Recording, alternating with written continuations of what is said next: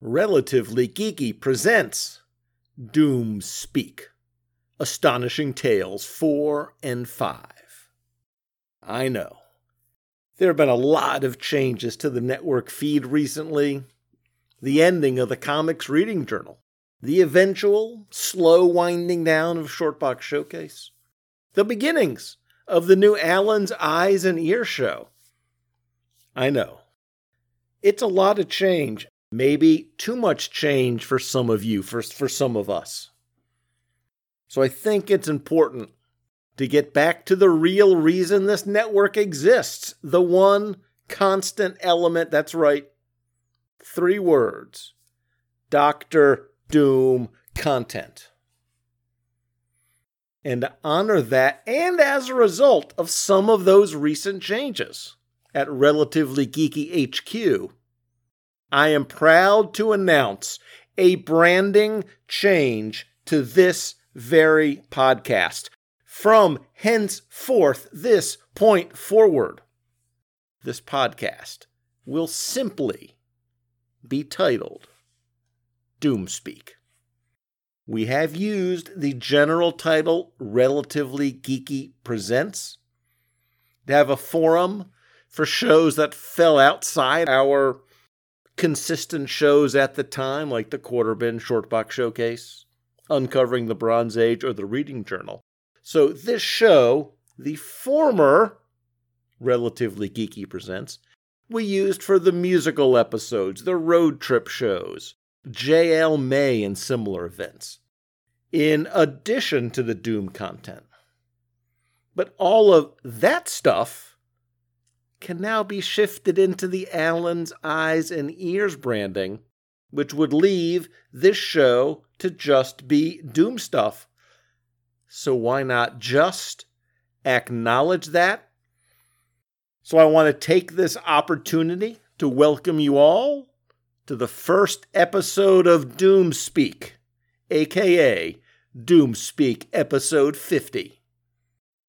Because sometimes numbering podcast episodes resembles numbering comic book issues. One thing I should mention here is that eventually, it's on the long list of things to do, next summer at the earliest, is to create a separate DoomSpeak feed and begin that by populating it with all of the prior Doom-related content we've done over the last decade. That's a long-term plan. It is, in fact, a bit more complicated than just reposting like I do on Quarter Bin Classics. So I'd like to do that, to have an appropriately distinctive and unique feed befitting the leader of Latveria. So I'd like to do that, but I'm not promising anyone anything on that front. But that is enough from me. Let's get the stuff from you. That's you, lovely listeners. Billy D. from Magazines and Monsters wrote in on the recent Doom 2099 series of Doom, wherein he properly and lawfully took complete and total control of the U.S. political structure and declared himself president, properly and legally, I'm sure. Hey, Prof. Good episode as always. Great comments from Michael Bailey on the political elements of the storyline. Doom as president sounds fun. I honestly believe he'd have no beef with me. Who could ever have beef with you, Billy? On to another subject. He continues, British and foreign writers writing American politics. Now, this is mostly a pre-internet opinion, but I think it still applies, while acknowledging that some would disagree. I've always found British writers who attempt to contextualize American politics, social situations, etc., quite hilarious. Just as I wouldn't try to attempt doing the same thing to foreign matters, due to lack of fully understanding the nuances of said matters. I'm not sure why they feel the need to attempt. 99% of the time, they just write either what a newspaper or TV channel regurgitates, They just apply their personal beliefs to the book. I'm definitely looking at Alan Moore and Warren Ellis specifically, but I've read other writers' interpretations and find them typically lackluster as well. Not always, but almost always. Love to hear your thoughts, and keep the good shows coming. Hail Doom! And a hearty Hail Doom to you, Billy, as well. Knowing how poorly I understand British or Canadian or European cultures and practices, and much less so ones that are even further from my own background and experience, yeah, the analysis does often fall short. I do have a story to tell, and I will anonymize this next anecdote to protect the annoying. But back a good number of years ago, when a particularly tendentious political issue was being debated in another English-speaking nation, in the run-up to that tendentious election, I made it known on a social media platform which side I would support, how I would vote if I lived there. And someone from that country let me know that as an American, I should not be commenting on politics of his or her land, probably shouldn't be concerned about it anyway, which, did chasten me for about 10 seconds until I remembered how this person was extremely strong in their opinions on American elections, and even spent some time over here, volunteering in some way, if I remember it right, in a U.S. election.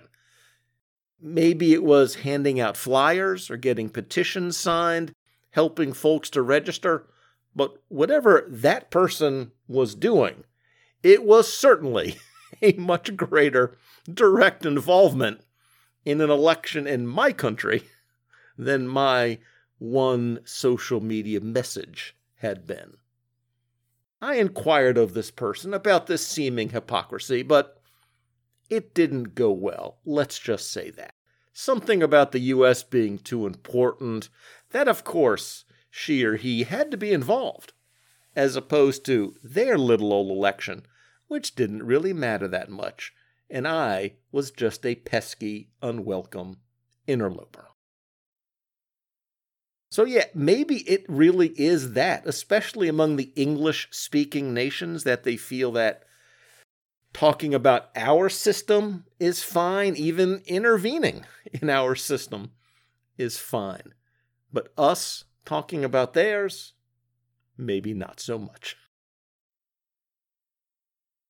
In that episode, I also quoted with some hesitancy, some caution, the use of a word that was, within the context of the comic, intended to be a slur regarding the cult of Thor, and I expressed a hesitation to use the word. But Gene Hendricks, actual practitioner of Norse religion, said that he had never heard the term Thori outside of the 2099 comics. So you are good, Professor. Those of us in this universe tend to prefer the terms heathen, Asatru, or more broadly, Norse pagan. Thank you for that, Gene. Information that is very much appreciated. That last Doom-centric episode received social media support from Clinton, from Coffee and Comics, Chris, from Professor Frenzy, It's a Show, the Lady Laurel from the Hunters Podcast, Keith G. Baker, Sir Luca the Upstate, the aforementioned Gene Hendricks, Chris Lydon 7, Jeremiah Jones Goldstein, the notorious JJG, Karen, from Between the Pages, James from Karen, Ed from Teal Productions, Matt McKeegan, Ruth and Darren Sutherland, Derek WC, Vic and Phoenix, Pat from the Longbox Crusade, Chris Willett, and a friend of old Doom, faithful member and acolyte, Ranger Gord, from the Prayer of Justice podcast. Thank you all. And that brings us to our comic book content for the episode. Our major focus, obviously, will be on the Doom half, the premiere half, obviously, of Astonishing Tales 4 and 5. Although, to be fair, we will mention in brief the Khazar stories as well. Thus, we can say that we have covered the totality of both Astonishing Tales 4 and 5 from Marvel Comics, cover dated February and April 1971, respectively. So let's start with the covers, and we see a continuation of the progress we saw in issues 2 and 3, after Khazar inexplicably took the top half of issue 1, which just makes no sense. The cover of issue 4 by John Buscema, Joe Sinnott, and Sam Rosen is split into left and right panels. Jungle Lord versus Sun God, and the Master of Menace, alone against the deadliest foe of all. You know, just between us, I'm kind of glad that Master of Menace didn't really stick. Rightly so, it just doesn't fit for Doom. However, on this particular cover, I will say it looks like someone is trying to kill Doom in his sleep, and that looks exciting. The cover of issue 5 by Buscema, John Verpoorten, and Marie Severin is much better, insofar as it arranges the lead characters correctly. Across the top, let's be honest, the top 75% of the cover, it's Doom doing a little rope-a-dope with the Red Skull. That's the boxing maneuver popularized by Muhammad Ali, in which you let your opponent tire themselves out by seemingly overpowering you with punch after punch after punch. Clearly, that is what Doom is doing here, as the Red Skull smacks him around, proclaiming without evidence that the final victory must belong to the Red Skull. A poor deluded Nazi. By the way, the Doom stories in these 2 issues are reprinted in Supervillain Team Up 15, and the cover of that is probably the best one of the 3. It's by George Perez, and it shows the Skull blasting Doom with a powerful ray.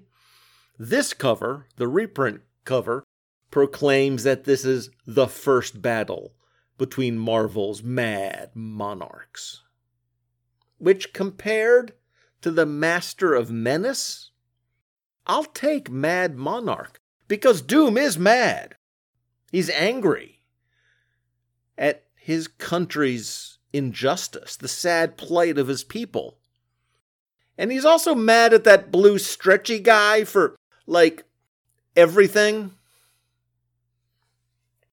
So, a quick discussion of the Khazar stories here in issue 4 and 5, The Sun God and Rampage, both written by Jerry Conway with Barry, not yet Windsor, Smith, on the art. Issue 4 picks up where issue 3 left off, with Khazar and his allies assaulting the city of the reptile people, the Valakuri.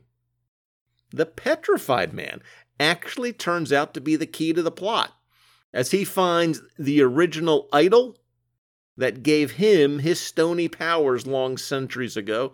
Touching it again, he is turned into Garok, the sun god. And he stops Zaladin's attack by melting the combatants' weapons. But even as her warriors surrender, Zaladin does not admit defeat. She flies off on her pterodactyl like a boss, with Khazar captured in the beast's talons. Not a great story, but a great final image. That ends issue 4, and issue 5 picks up right there with Khazar struggling to free himself, and the former Petrified Man / current Garok the Sun God just getting more and more unstable, let's go with.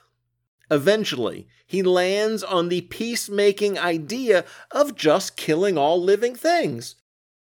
Okay, look, that's a starting point, but maybe not the best idea. Kazar realizes this is not a great idea, and he manages to drag Garrock back to the fiery pool. He is attacked by the guardian of the pool, but manages to defeat him and then cast Garrock into the pool himself, where he loses his immortality and dies. And on the last page, a huge idol falls onto the wicked Zaladin, and she also dies. Well, dies, and this actually applies to both of these characters. Dies, you know, for now, but not forever, because comics. So, thank you, Kazar, for serving as the opening act for this episode. You have done your job well. You've warmed up the crowd. You've gotten us all excited. But we all know who the star is. And after this promo break, we'll be back to talk about a pair of Dr. Doom's more astonishing stories. Where am I?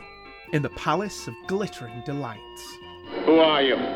I am Andrew Leyland, and for over 200 episodes, I have covered everything genre-related, from the obvious things that everyone talks about, Star Trek, to deep dives into the early issues of The Amazing Spider-Man, via the obscure, such as ITC's experimental science fiction dramas The Champions or Department S.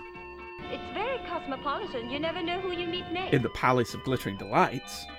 Okay, let's get this show on the road, gang. Available from Two True Freaks and via your podcatcher of choice. And we're back. The Doom story in Astonishing Tales number 4, The Invaders, because it has an exclamation point, was written by Larry Lieber with Wally Wood's pencils. We start in the aftermath of issue 3.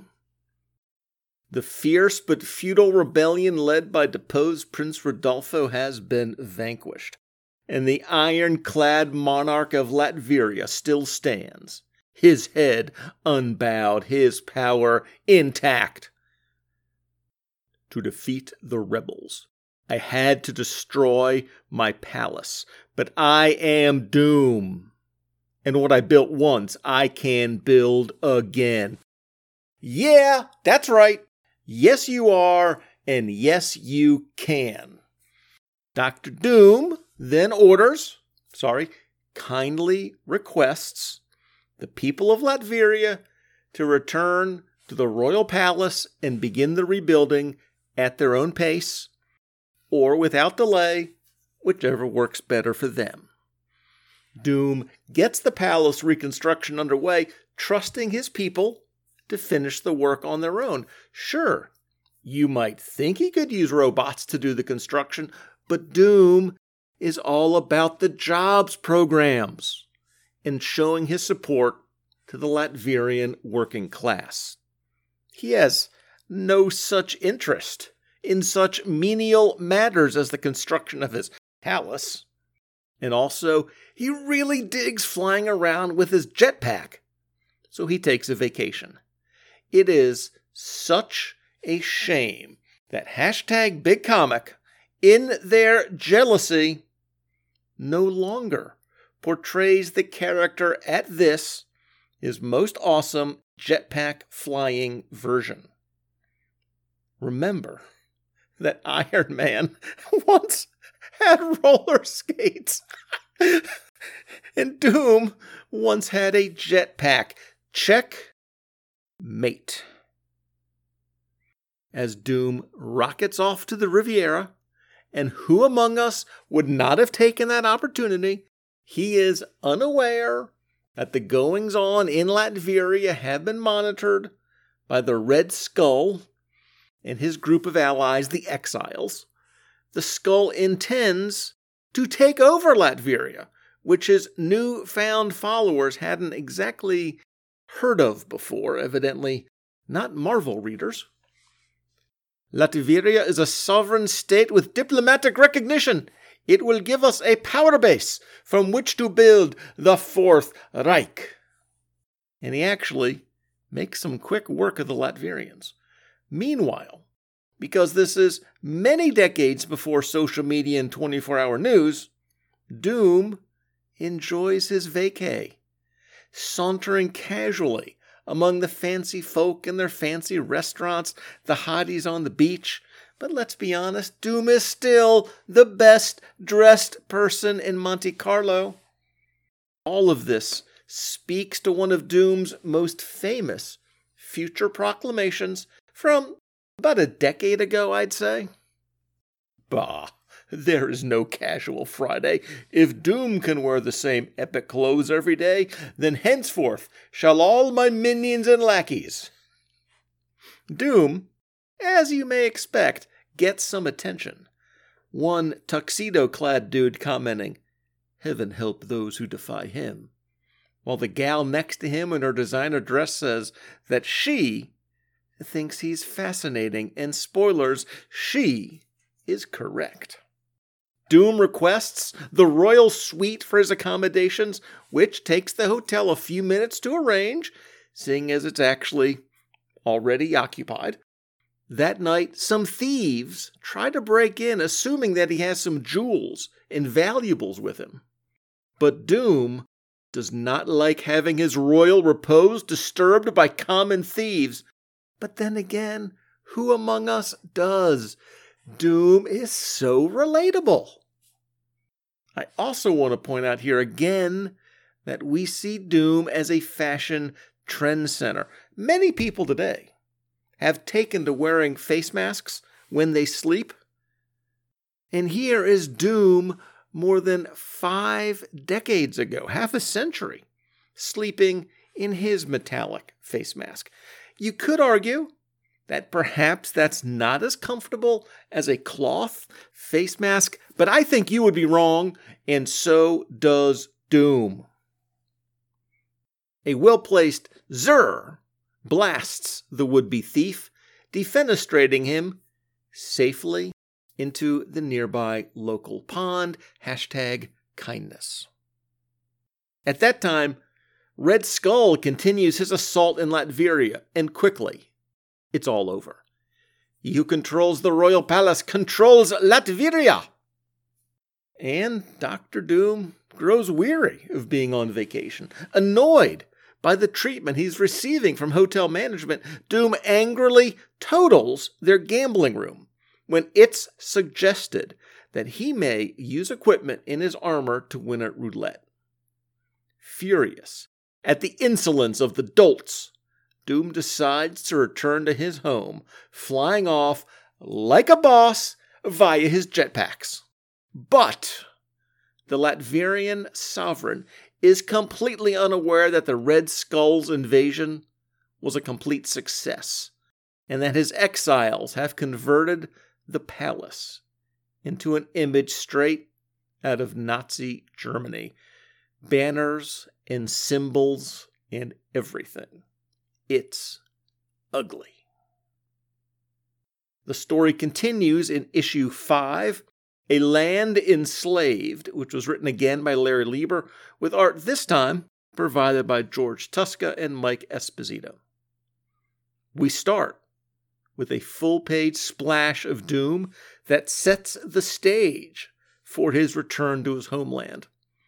But the Red Skull has taken over the newly rebuilt royal palace, and trust me, Doom is not going to like what the Skull has done to the place. What the Führer dreamed the Red Skull will achieve. Today, Latveria. Tomorrow, the world. Doom's excellent surveillance system enables the Skull to see his approach, and he is attacked on sight. Doom valiantly fends off a range of surprise attacks before being knocked out with a missile full of chemi sleep.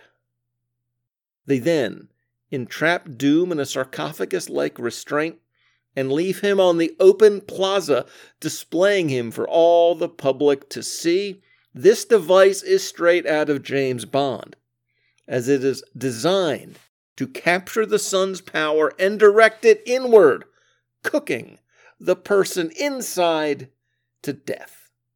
The skull is pretty darn pleased with himself, having humbled and humiliated the mightiest of monarchs.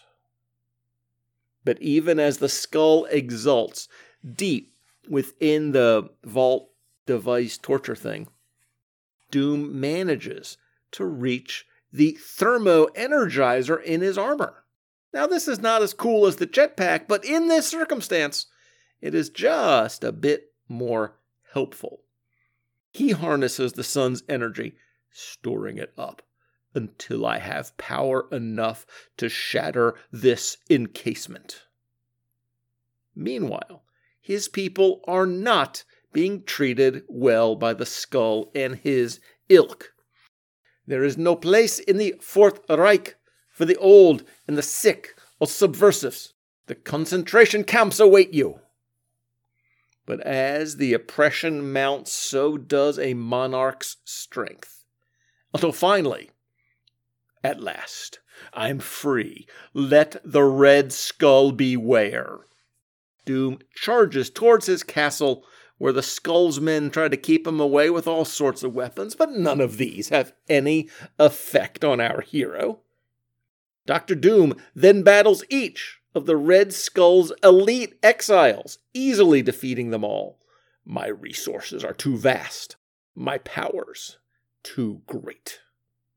The Skull is starting to see what is going to eventually happen here. It must not end like this.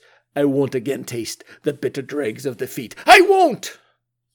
But shortly thereafter, he realizes that he has never seen such hatred as he does in Doom's eyes. Because it is important to remember that Doom has a lot in common with the Sentinel of Liberty himself, Captain America. They both, in equal measure, hate the Red Skull and hate Nazis. Doom traps the Skull and his allies in an underground corridor, pumping it full of a shrinking gas that makes the Skull and his remaining exile followers small enough for Doom to place in a tiny rocket and fire them away. Actually, it's a hypno-gas, and they only believe they've been shrunken. Doom does in fact send them in a rocket back to Exile Island, bringing an end to their brief occupation of Latveria. By the time they arrive, they'll realize the extent of the illusion. And in the last 4 panels, we get Doom doing what he does best. Okay, actually, looming is what he does best, but here is what he does second best, I guess. And that is monologue. An illusion that could only have been conceived by one supreme intellect, the most powerful brain on Earth, the brain of Dr. Doom. The end. Bam! That was an action-packed 20 pages or so. It's become such a trope, such a worn-out joke. But today, seriously, this would be Marvel's summer event. A 6-issue miniseries with one-offs and tie-ins and dozens of titles as well. But here, 2 half issues, or as it's reprinted, 1 single issue. There is a lot of good stuff here. First and foremost, in issue 5, Doom spends a lot of time punching Nazis. And by any definition we can come up with, that makes him a hero. And here we're talking about literal actual Nazis, not in the exaggerated symbolic sense that the word can be used. Actual literal Nazis are fought and tormented and defeated by Doom. And this is a great concept from Larry Lieber, because he's been given a tough job, actually, being tasked with writing a series of stories for this title featuring Doom as the protagonist, and not as a foil to Reed and his poor, pathetic team. And one way to make a character look good, any character, is to have them fight the Third Reich or the Fourth Reich. And it is not specifically mentioned here. I don't think I missed it. I don't think it's there. But we need always remember that Doom's people, now we'd call them the Roma people. Back then it was the G word. And since that word is not included in this story, I don't feel the need to say it myself. But that type of people group was among the groups that the actual Nazis of the Third Reich felt were deserving of extermination. So when it comes to Doom fighting the Ratsies, it's personal. The story in issue 5 is so great, so action-packed, and just so darned epic that the switch from the greatness of Wally Wood into the workman-like pedestrian averageness of George Tuska is barely even noticeable. And this one actually does work as 2 parts. That's the way it was designed, the way it was planned, the way it was executed. Because the story from issue 4 places Doom in Monaco, with issue 5 taking place in Latveria. So there is a very nice split there between the 2 issues. The reprint version in Supervillain Team Up 15 actually cuts the first 2 pages of the second issue and then adds a caption box to smooth out the transition between the issues. I doubt you would notice, but being in 2 separate issues, especially when you have 2 different artists, I think that probably makes for a better reading experience. And that Monte Carlo stuff, Doom strutting through a casino, an upscale restaurant, a beach, clad in his armor, absolutely amazing. The Red Skull half of the story, especially those really lame exiles, those are lulls in the story, kind of low points, but everything focusing on Dr. Doom is really good, phenomenal. These experiences with Astonishing Tales has really made it clear to me just how important this title was to Doom's development as a comic book character. This is a turning point, I think. Carrying a story all by his lonesome, and this is really important, fighting one of Marvel's biggest of the big bads. It continues to move him down the path from villain to sympathetic villain, allowing him to occasionally be portrayed as even an anti-hero. So as good as the stories are, and I think they are, frankly, I think they're also important. Now, there is one element that the reprint title has that the original lacks. It's one of Doom's side hustles, because obviously he's not taking a salary for being Latveria's leader. All of that is plowed back into strengthening his nation's defenses and economy and defenses. But he does need some wham, some walking around money, and that he gets from a range of sources. A lot of patents, obviously, but also celebrity endorsements. So let's just play a quick game of word association. I'll say a word or phrase, and you think of the word or phrase that comes to mind. And then I'll say my word, okay? So, light. See, for me, I went with bulb, library, book, apple, pie, milk duds, Dr. Doom. I mean, of course, it's 1978. You're a candy company looking to make a splash with a 2-page center spread in a comic book, and your brand is about a shell with a soft center. Of course you pick Dr. Doom. Who else could you select?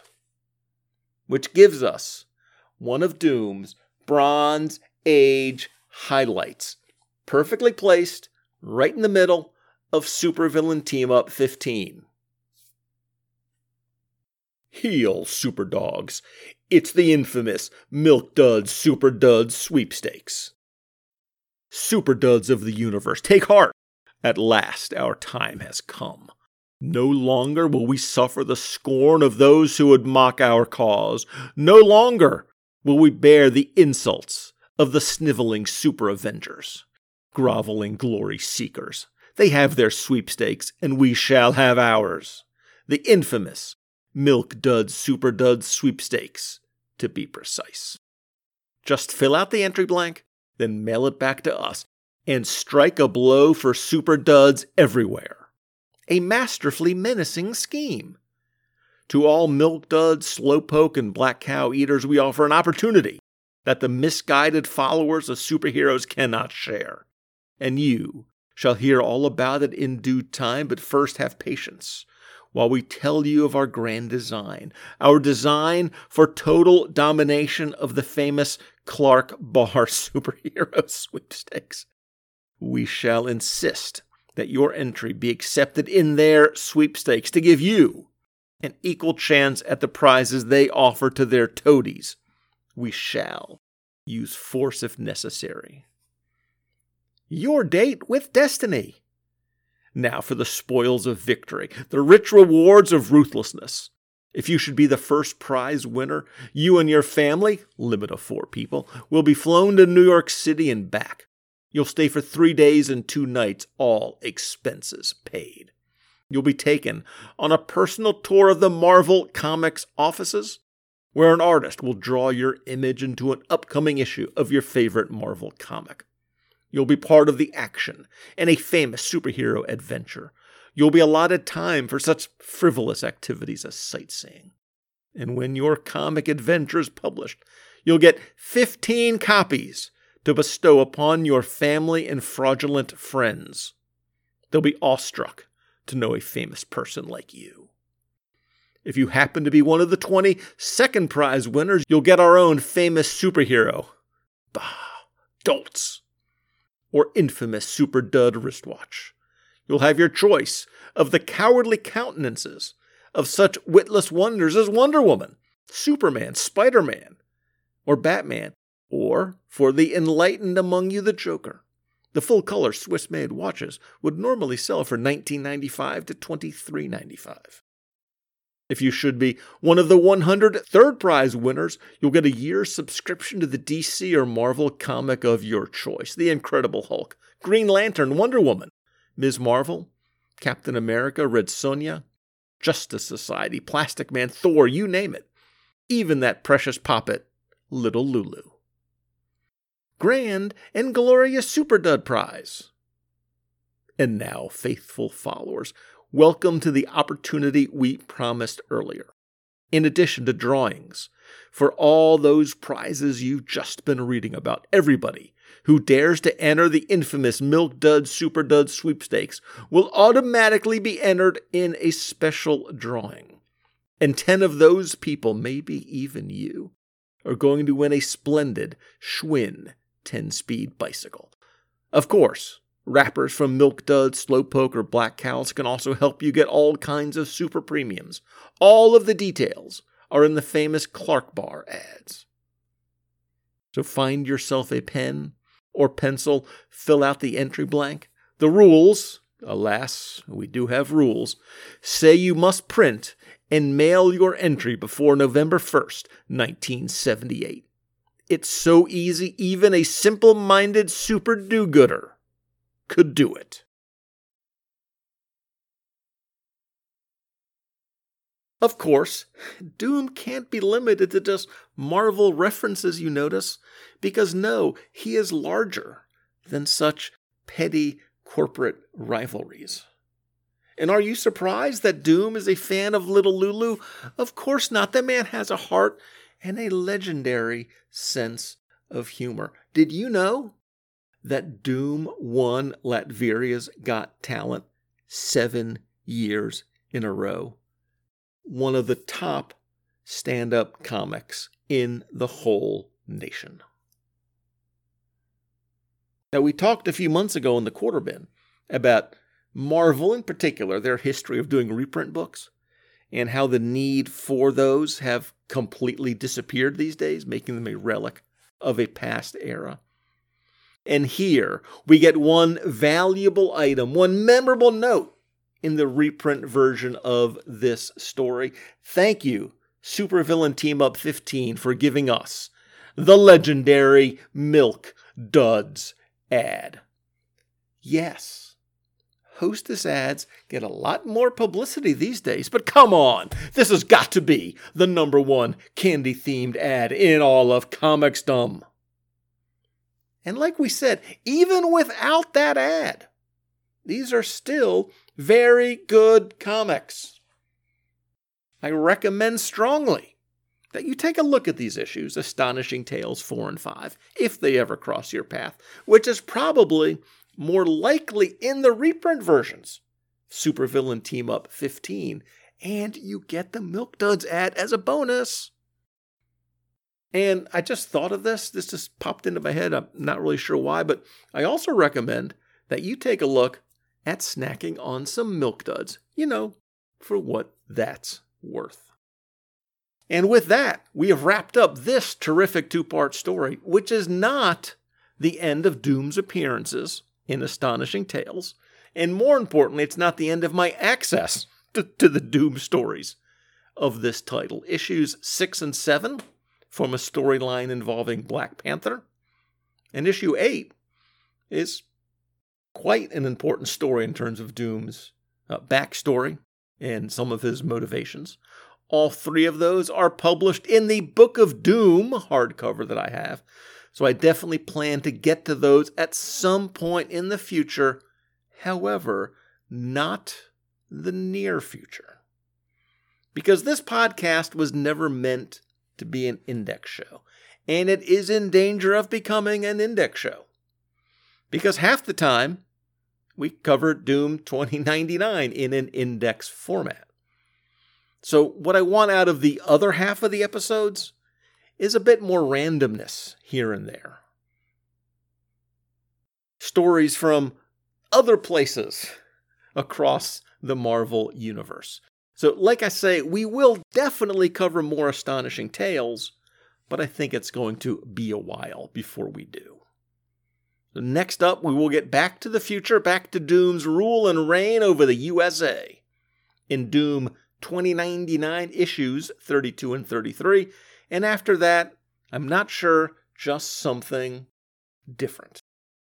If you have any feedback on this episode, on this issue, Astonishing Tales, or anything related to the Good Doctor, the rightful ruler of Latveria, heroes fighting Nazis, the yummy soft taste of Milk Duds, don't hesitate to contact me.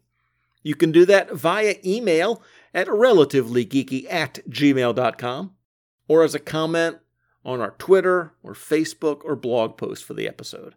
The blog is at relativelygeekypodcast.blogspot.com. Thank you all for listening. Take care. And hail Doom! Hail Doom!